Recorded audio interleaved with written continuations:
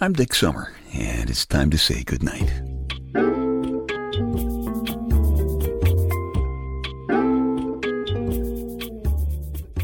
This is a quiet place to rest your head, a safe place to hide a hurting heart, a gentle place to fall. We just call this place goodnight. I am sitting here in my big, comfortable, black, manly leather papa chair in my living room, and my legs are hurting, and I'm trying to remember what my lady Wonder Wench wanted me to do with her car tomorrow. And I'm looking at a blank page where the copy for a new TV commercial that's due tomorrow is supposed to be. And in general, I am beginning to get that oldie moldy feeling. You ever get that feeling? And it's really senseless. The oldie moldy feeling. It's like old age is creaking up on you. You feel like your social security number should be 1. Like when God said, "Let there be light," you were the one who flipped the switch. You feel yourself going from "why not" to "why bother?" You're tempted to go to a dentist, have him put braces on your dentures to make you feel younger. Is that what's bothering you, Bunky?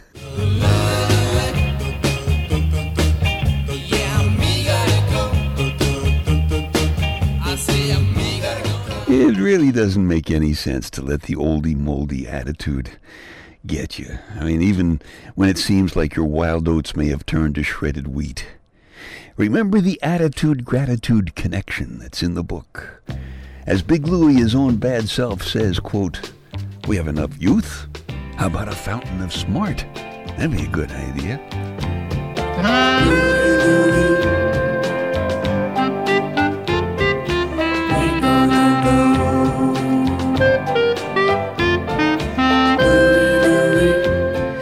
The amazing George Carlin had a wonderful and a very smart take on getting old. He said, "The most unfair thing about life is how it ends. Life is tough. What do you get at the end of it? Death. What's that, a bonus? I think the life cycle is all backwards." Now listen to this. He said, "You should die first, get that out of the way, then you live in an old age home. Then you get kicked out when you're too young to live there. You get a gold watch, then you go to work. You work 40 years till you're young enough to enjoy your retirement. You party hardy. You get ready for high school. You go to grade school. You become a kid. You play. You have no responsibilities. You become a little baby. You go back into the womb. You spend your last 9 months floating. And you finish off in an orgasm."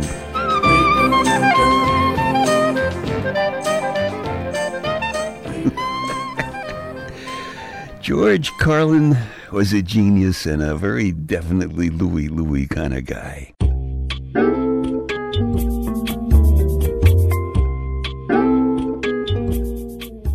Dick's Details, a bunch of totally unimportant stuff for you to stuff in one ear so you can squeeze the important stuff that's keeping you awake at night out the other ear, and you can nod off comfortably to sleep. I love little town names. And there's a little town in Texas called Comfort. It's about halfway between 2 little towns. One of them is named Alice, and the other is named Louise. If I had a hotel in Comfort, I think I'd put a sign outside that says, "Sleep in comfort between Alice and Louise." No extra charge. Richard. Remember duck and cover in the 50s, huh?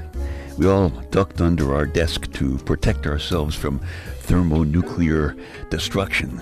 I came across a message issued by the U.S. Civil Defense Department from those days. This message says, "In case of atomic bomb attack, shut all doors and windows." And in that it says, quote, "Never start a rumor in a bomb blast." Never start a rumor in a bomb blast. I don't know why they said that, but it seems to me if you're starting a rumor during an atomic bomb blast, it'd be kind of hard to start that rumor because it'd be really tough to hear what you were saying, wouldn't it? People would be saying, huh, what'd you say? And we have just learned that when it gets really cold in Paris, the Eiffel Tower shrinks by about 6 inches. Of course, same thing happens to a lot of guys. Richard. Dick's Details. They take your mind off your mind. It is sometimes a weird time of life right now, finding ourselves in the middle of a room and saying, hey, who am I and what am I doing here, you know? Looking for the glasses that you've got perched up on top of your head.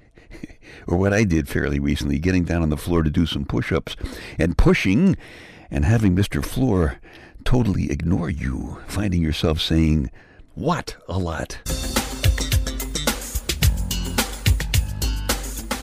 It happened so fast. Just when I figured I was getting my head together, my muscles fell off. Last year, my doctor said, I think you should have a stress test so I can save your life. So I said, okay. You know, the first thing he did was give me a form to sign that said essentially that this life-saving test could kill me, but I'm holding everybody in sight blameless. I signed it because I figured, hey, I'm dead, why should I care anyway? And then he started the treadmill, and every few minutes, the speed and the angle of the thing went up. And I was sweating pretty good, but I was keeping up, really getting into it. And I asked the doctor, what's the record for this thing? He said 27 minutes. So I put my head down and, I started trucking. When I hit 17 minutes, he stopped the damn thing. I said, what are you doing? And then he said it, the thing I hate. He said, you did very well for a guy your age. If he had been standing 1 foot closer to me, I would have taken his stethoscope and I would have blown Reveille right into his ears. Louis, we gon' go now. There are a lot of advantages to being a member of the Louis generation. Not the least of which is called been there, done that. But it is also true that you find yourself doing some things that you didn't do before, and you don't like all of them. You slipped away from your husband this morning. It's the first time you ever really did it that way. Was for his own good, because you just didn't want to wake him up. He was sleeping so soundly, and he's been very worried about money and his job. It's been keeping him up late at night. You were glad you didn't wake him up when you got up for work. These different schedules have been kind of tough on your relationship, though. You like each other. You love each other. And you've always loved making love with each other, even though there really hasn't been much time for that lately. Both of you have been under a lot of stress. Times have been so tough that for the first time in your lives, you're both realizing that you're not kids anymore. You've both been very athletic all of your lives. You're still in pretty good shape. But suddenly there are aches and pains right about where the television commercials said they would be. And you've been surprised to find that sometimes you just don't really feel like making love, even when there is time. And when you do feel like it, you realize that sometimes he's not quite up to it. That never happened before. It's made you begin to wonder if he really thinks you still are sexy. You two are friends. You've been through kids and financial disasters and sickness together. And generally you've come out stronger people for it, a happier couple, even hotter lovers, for a while at least. You've managed to find the laughs between the tears and the hopes between the disasters, and each other's warm and willing bodies between the sheets. You're telling yourself it's just the stress and the different schedules, and you're not kids anymore. You thought about him a lot today, and you remember how he used to get up and leave you in the middle of the night when you were his mistress. How empty the bed felt in the morning. And how he must have felt when he woke up this morning alone. You did it for his own good. You didn't want to wake him. He's been so tired. But after all of this time, this was the first morning that you slipped away without kissing him. You really didn't want to wake him up. It was for his own good. But how quickly our lives slip away.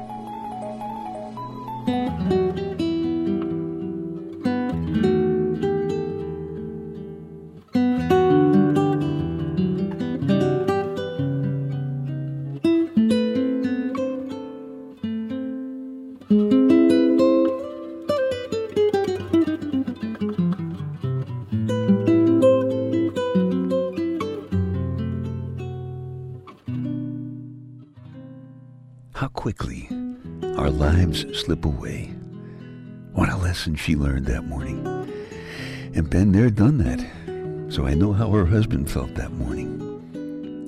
I bet he stopped on the way home from work and he brought her some flowers.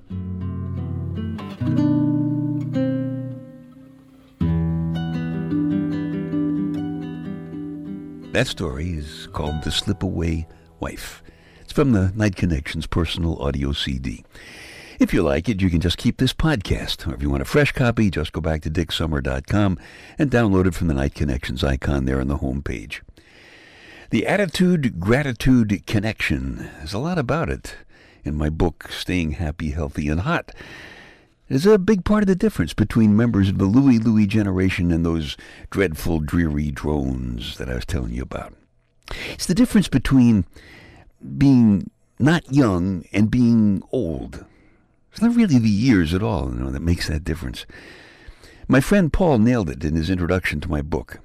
He said, Louie folks may not always remember where they put the car keys or where they put the car for that matter. But we feel pretty good about the fact that we do have a car somewhere. An attitude of gratitude. Lots of folks don't look at their lives that way. In fact, lots of folks seem to hate the fact that all of those years have been piling up on them. Maybe instead of letting their oldie moldy feelings eat up the rest of their lives, they really ought to try an attitude of gratitude for all those years. Because lots of people don't get to complain about all their years.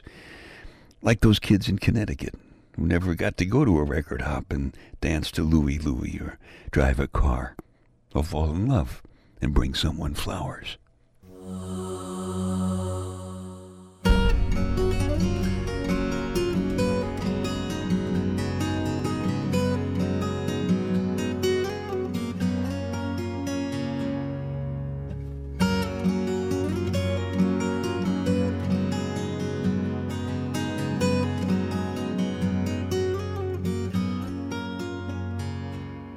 Okay, time to tuck you in now. I'm Dick Summer, and I hope you'll come back soon for a gentle place to fall. Quiet place to rest your head. Safe place to hide a hurting heart. Nice and easy now. Couple of deep breaths, come on. There you go. Just one more. That's better. All the way to sleep. All the way to sleep. Good night.